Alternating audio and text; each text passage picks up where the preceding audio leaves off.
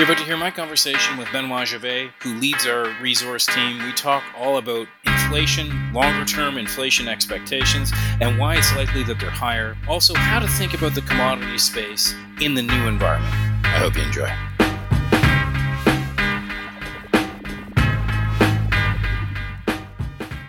This podcast is for informational purposes only. Information relating to investment approaches or individual investments should not be construed as advice or endorsement. Listeners should seek professional advice for their situation.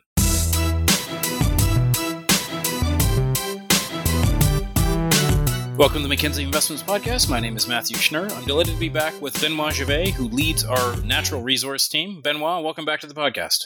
Thank you for having me.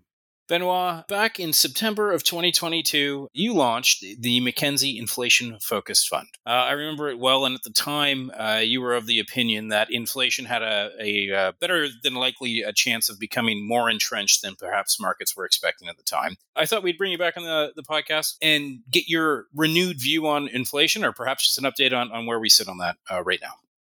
When we launched the Inflation Fund in September 2022 was on the back of very high inflation numbers. The CPI would be the key measure, I guess, or the main measure of this. And we found ourselves on the back of this, a declining inflation ever since. But the real question, you're right, is what are the long-term inflation expectations? Because at the time, I think that many of us, including the Fed, would have said, well, this is very temporary. It's all related to the supply chain issues. Some of that related to the war. Some of it related to the COVID consequences. And it would abate back to what we would have said at the time, normalized level, 2%. Right. And what's interesting is that since then, those long-term expectations have moved up gradually in the high twos, and the relationship, which was perceived as a negative take on the world, has slowly turned out to be much better than we would have hoped for. We have to separate inflation in two types of inflation. One is a supply-led problem. Supply chain, that's how we called it. Bottlenecks, that's how we called it a year ago, which is causing supply to be much more expensive, and it tends to be fixed over time as those bottlenecks are dealt with. And today, we have a demand-led inflation, right? So we have the proceeds of the handouts still in the hands of people. I think most would say that this bank account is slowly being drained. Sure. And then we will find out how much of it was the result of those handouts and how much of it is a self-fulfilling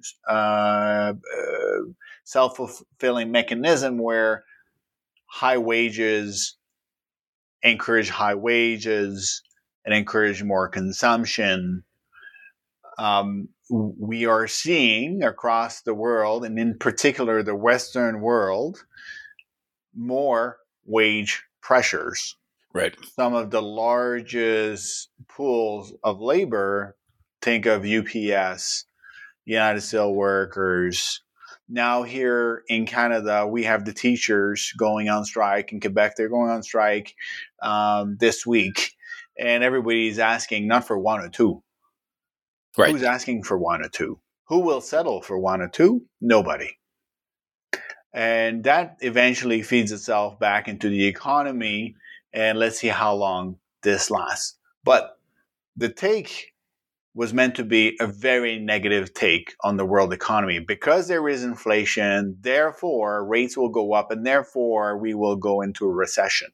Right. So we are still waiting for this recession here in the US. Not to say that we couldn't have a slowdown, but the very negative economic link that was created by the market, this narrative that inflation is bad, therefore we're going into recession, is slowly being broken down. So you ask most people 40 years ago, and many of us weren't there to invest in the 80s, in the 70s, and in the 60s, 4% was acceptable. Sure. Then it became 3%. Then it became 2%. And we've all settled on this arbitrary number, 2% is good. What about if I told you that given the amount of debt that we have, 3% is better? I think people would settle for 3. And Benoit, maybe I'll just sort of try to confirm what you've just said, or at least let you know how I'm making sense of it, and let me know if I'm off base or not. But there's definitely different types of inflation. The supply-led inflation was what was largely considered to be transitory. That was certainly the narrative going back through early part of I guess latter part of 2021, early part of 2022.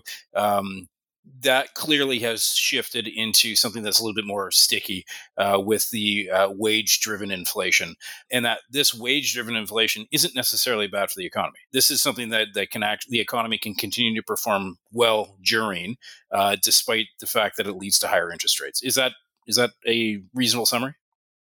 People are making more money and therefore will consume more. And we know the story around the consumer in the US in particular, right? They consume what they earn. Right. Hopefully, they will save one day. But right now, hand them out, we are consuming what we earn. And we're seeing this in most of the data. Despite the high interest rate, a lot of pockets of the economy are still strong. Now, the question is how long this will last. Is this a temporary demand-led inflation? Or are we going to see many years of this? And I think that you have to make peace with 3 key questions. Do we want to deal with climate and the issues surrounding this? I'll call that the energy transition. If so, we will have to make investments Sure. in many parts of our economy to deal with those, in particular, emission controls. Right? So just about everything, and in particular power, and in particular combustion, has to be dealt with. And the clean version of this is more expensive. Now we want to be kinder too. I think that we have social standards today that we didn't have perhaps 20 years ago when we entered the age of Dollarama, where the price was the single most important factor in making a purchasing decision. Now we're saying, well, not only do we have the environment, we also have social standards. So if we're going to make polysilicon to go into solar wafers, and it's coming from slave labor, are we getting ahead? If we are importing steel to build those windmill towers from China, where the CO2 emissions are 2 or 3 times full that of Europe or US, are we really getting ahead? Right. Now, we have social and environmental standards that are different, and we will never agree with other countries, trading partners. And if we are serious, and I think the world is very serious about this, is that the best way to control those standards is to onshore many of those activities. We're not going to reshore everything, but certain element where it is impossible to control environmental emissions because we can't perhaps measure it, or we will never really completely be sure where is the slave labor, then the best way to do this at a price, obviously at a higher price, is to trade with people that are really close by, that we agree, or even better, have it in our own country. And I think the US is doing a lot of this. I think that's a global movement. They call it strategic investments. I say, well, that's probably a way to control your supply chain, control your environmental standards, control your social standards. So all of this, right, is inflationary. And to support this kind of industry, right, a manufacturing type of industry, that's where all the emissions are, really. You need a very different type of infrastructure. Right. So far, we've gone through a few decades here of a digital led economy where we didn't require a whole lot of new lanes of highways, or investment in railroads, investment in big, heavy equipment on the Gulf Coast. And today, interestingly, that relationship between manufacturing capex and global U.S. GDP is really broken out, right? So it was an underperforming sector for decades. All those jobs going to China and India and others. And then this reshoring exercise related to the key themes I just laid out has really pushed away that proportionally speaking, that spending into the manufacturing sector.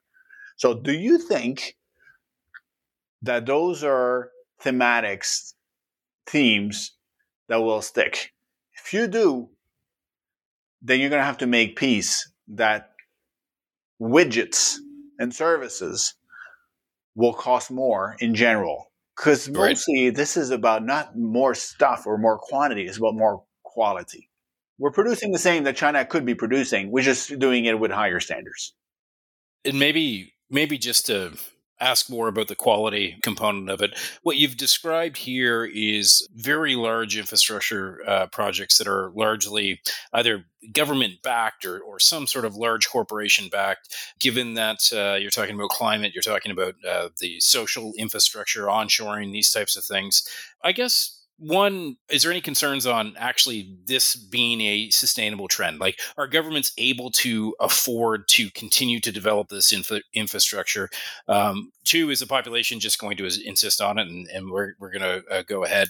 And maybe talk about like the stickiness of that and any risks that you see that maybe this doesn't happen the way that you're anticipating. One way to keep honest all of those investment decisions, because they are coming at a premium, is to say, what is the value of this ton of carbon?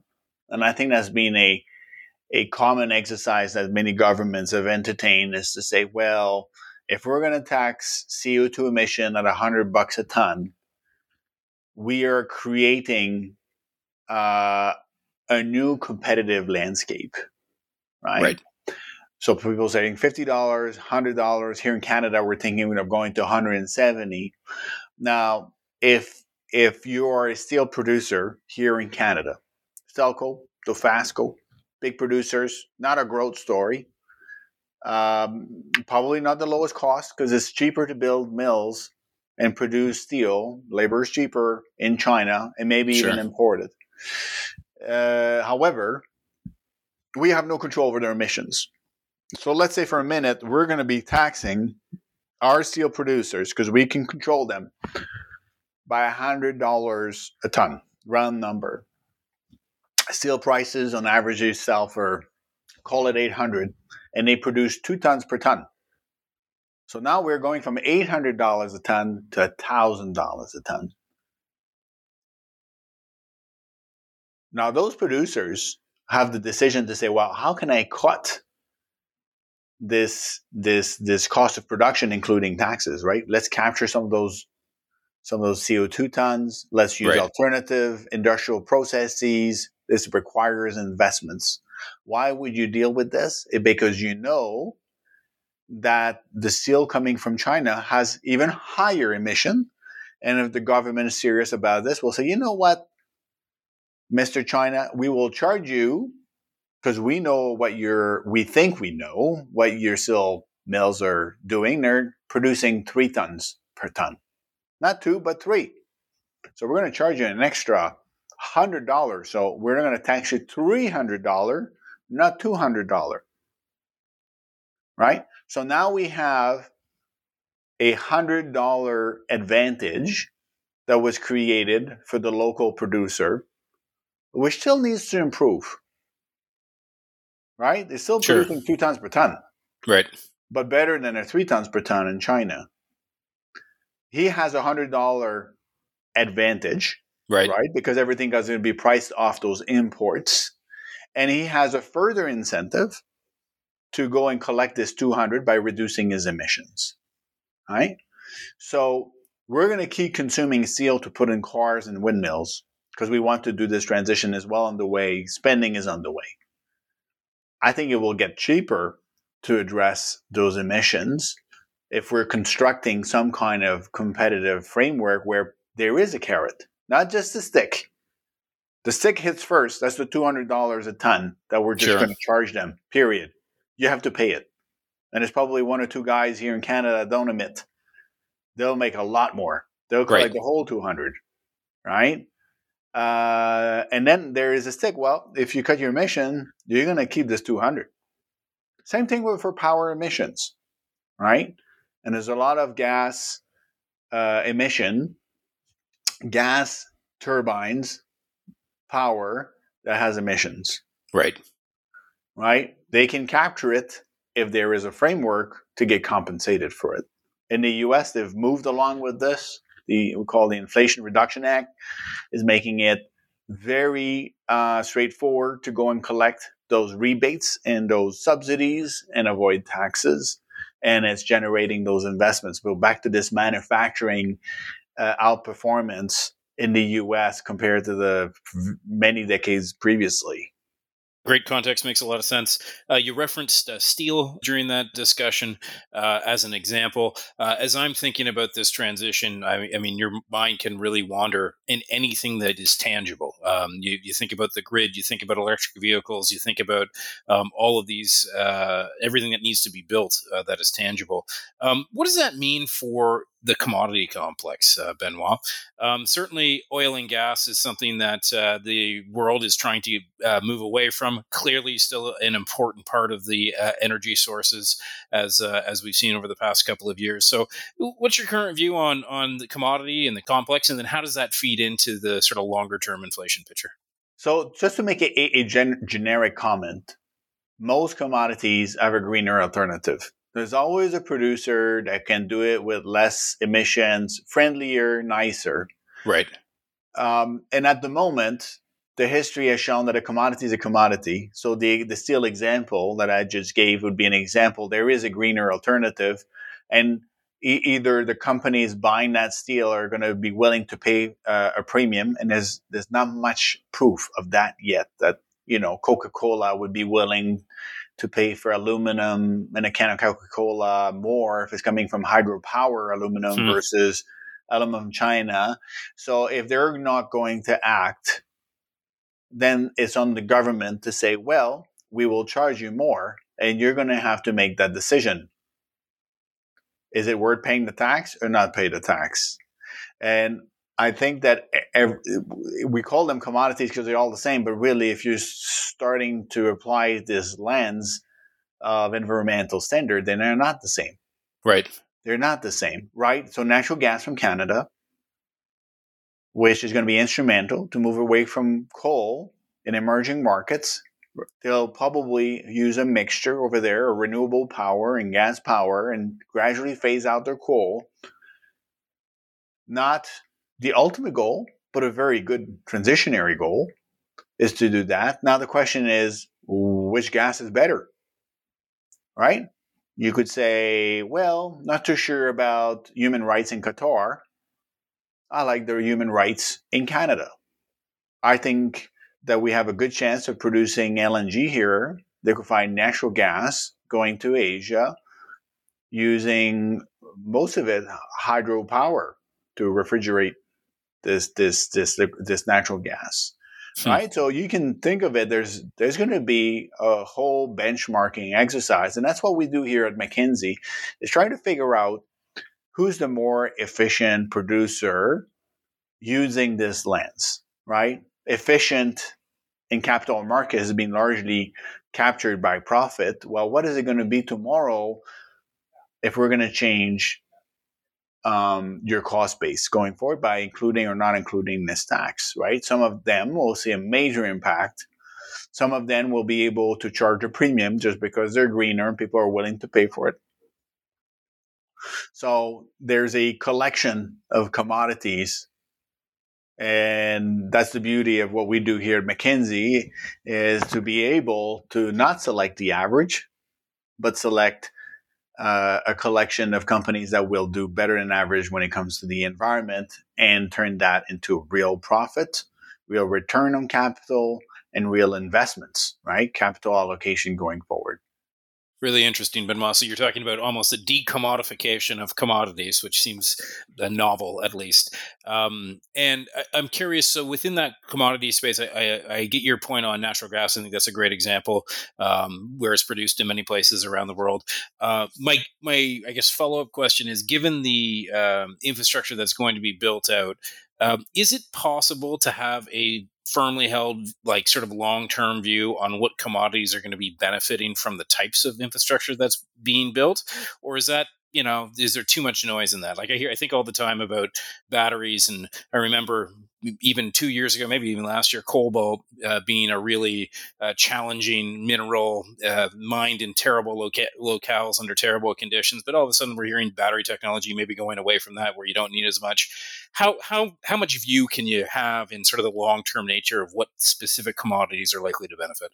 So if you go back to the main argument around EVs and why people were so scared when it came to oil consumption, was that the EV technological improvement would resemble that of an iPhone or a plasma TV, where the Right, cost would continually go down. right, And what we found, it was a major differences in that those are big, big instruments. They're not digital. They're largely mechanical or industrial processes when it comes to making cars. The battery is continuing to see cost improvements. That's true. And performance improvements. That's true as well. Uh, that is closer to technology than the actual car. The car closer to an industrial process, the battery closer to a technological process. We are seeing, call it exponential or asymptotic types of cost reduction. However, comes the risk that somebody has a breakthrough on those technology and starts using other metals, like you pointed out. Cobalt was instrumental, not so much anymore. Could you do the same with lithium? I think the assumption today that you can't. But if the sodium oxide or some other technology comes around, they usually come around when those materials are too expensive. And we sure, saw a big spike in lithium. And that's one of the reasons why some of the other technologies are drifting away from lithium or avoiding lithium altogether, like they had for cobalt. And we warn people. And that's why we say the energy transition is a lot more than just the battery metal. It's really about energy, right? This is just the lithium and the battery is just the container. right. Now you need the generation. And if we're going to electrify, and I don't see how the world's going to grow without electricity. I think on top of that, we're going to go away from combustion engines to electricity. You can add a few percentage points. So now the next question is, how do you get those gigajoules or those electrons in the form that people want? And that's where it gets really interesting. How do you deliver all of this? You can think of all kinds of ways, right? Do you want, first of all, the clean or the brown? There'll be a price for those two alternatives. Do you want it delivered at your home?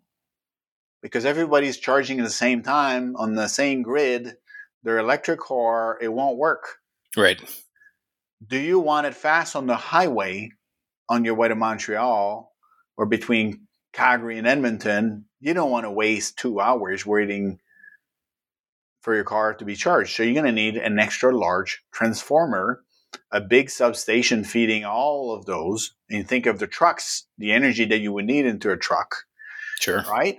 Those require major investments. Do you want it downtown? Well, we need a different kind of infrastructure. Do you want it at night? Do you want it in the morning? And where do you want it in the world? You want it in Nigeria? You want it cheap, cheap? Then that's one alternative. So I think that the biggest companies like BP, like Shell, like Total are spending most of their time thinking about how will they get the right kind of energy with the right speed at the right time to the right person. So all of those questions weren't present. You produce a barrel, the market will get it there. Everybody's consuming just about the right kind, the same kind of energy in the same way. Now we're talking about all kinds of different ways.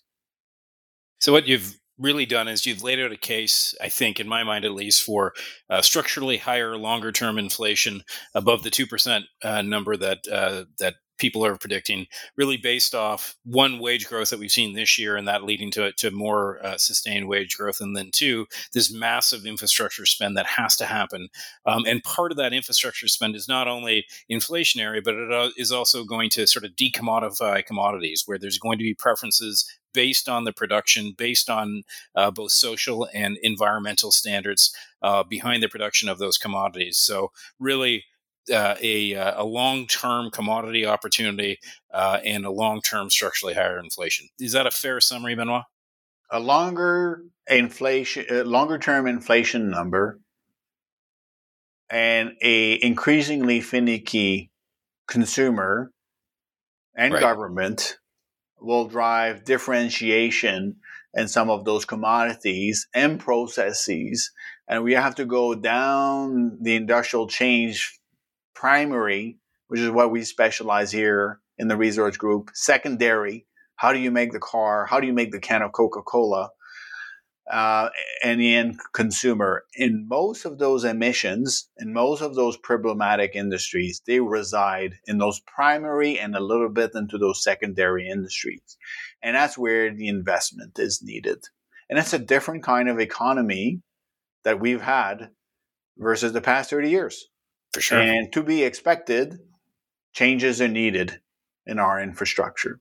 Now, one thing we didn't touch on, Matthew, maybe that's a topic for our next podcast, is in order to make those industries work, think of it as blue collar job, we need immigration to work.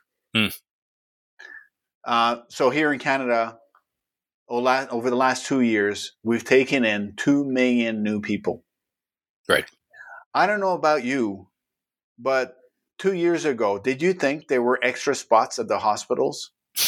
Extra spots in the schools? Sure. Extra spots on the highway? Clearly not, Benoit. Yeah.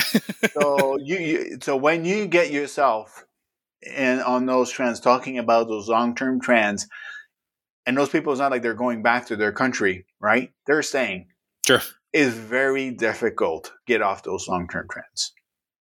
I would love to explore that in our next podcast, Benoit, in more detail. But I want to thank you for spending the time with me, walking through that. A really compelling case, I think, for really rethinking your investment strategy. You mentioned the last 30 years aren't going to look anything like what we're experiencing now. Also seems like just a wonderful opportunity for someone with deep expertise in active management within the resource complex specifically. As these sort of decommodify, all of a sudden it matters well by well and mine by mine where things are being produced. So your expertise is well suited for what seems like the likely future. So Benoit, thanks again for coming on the podcast. Really appreciate the time. Thank you for having me.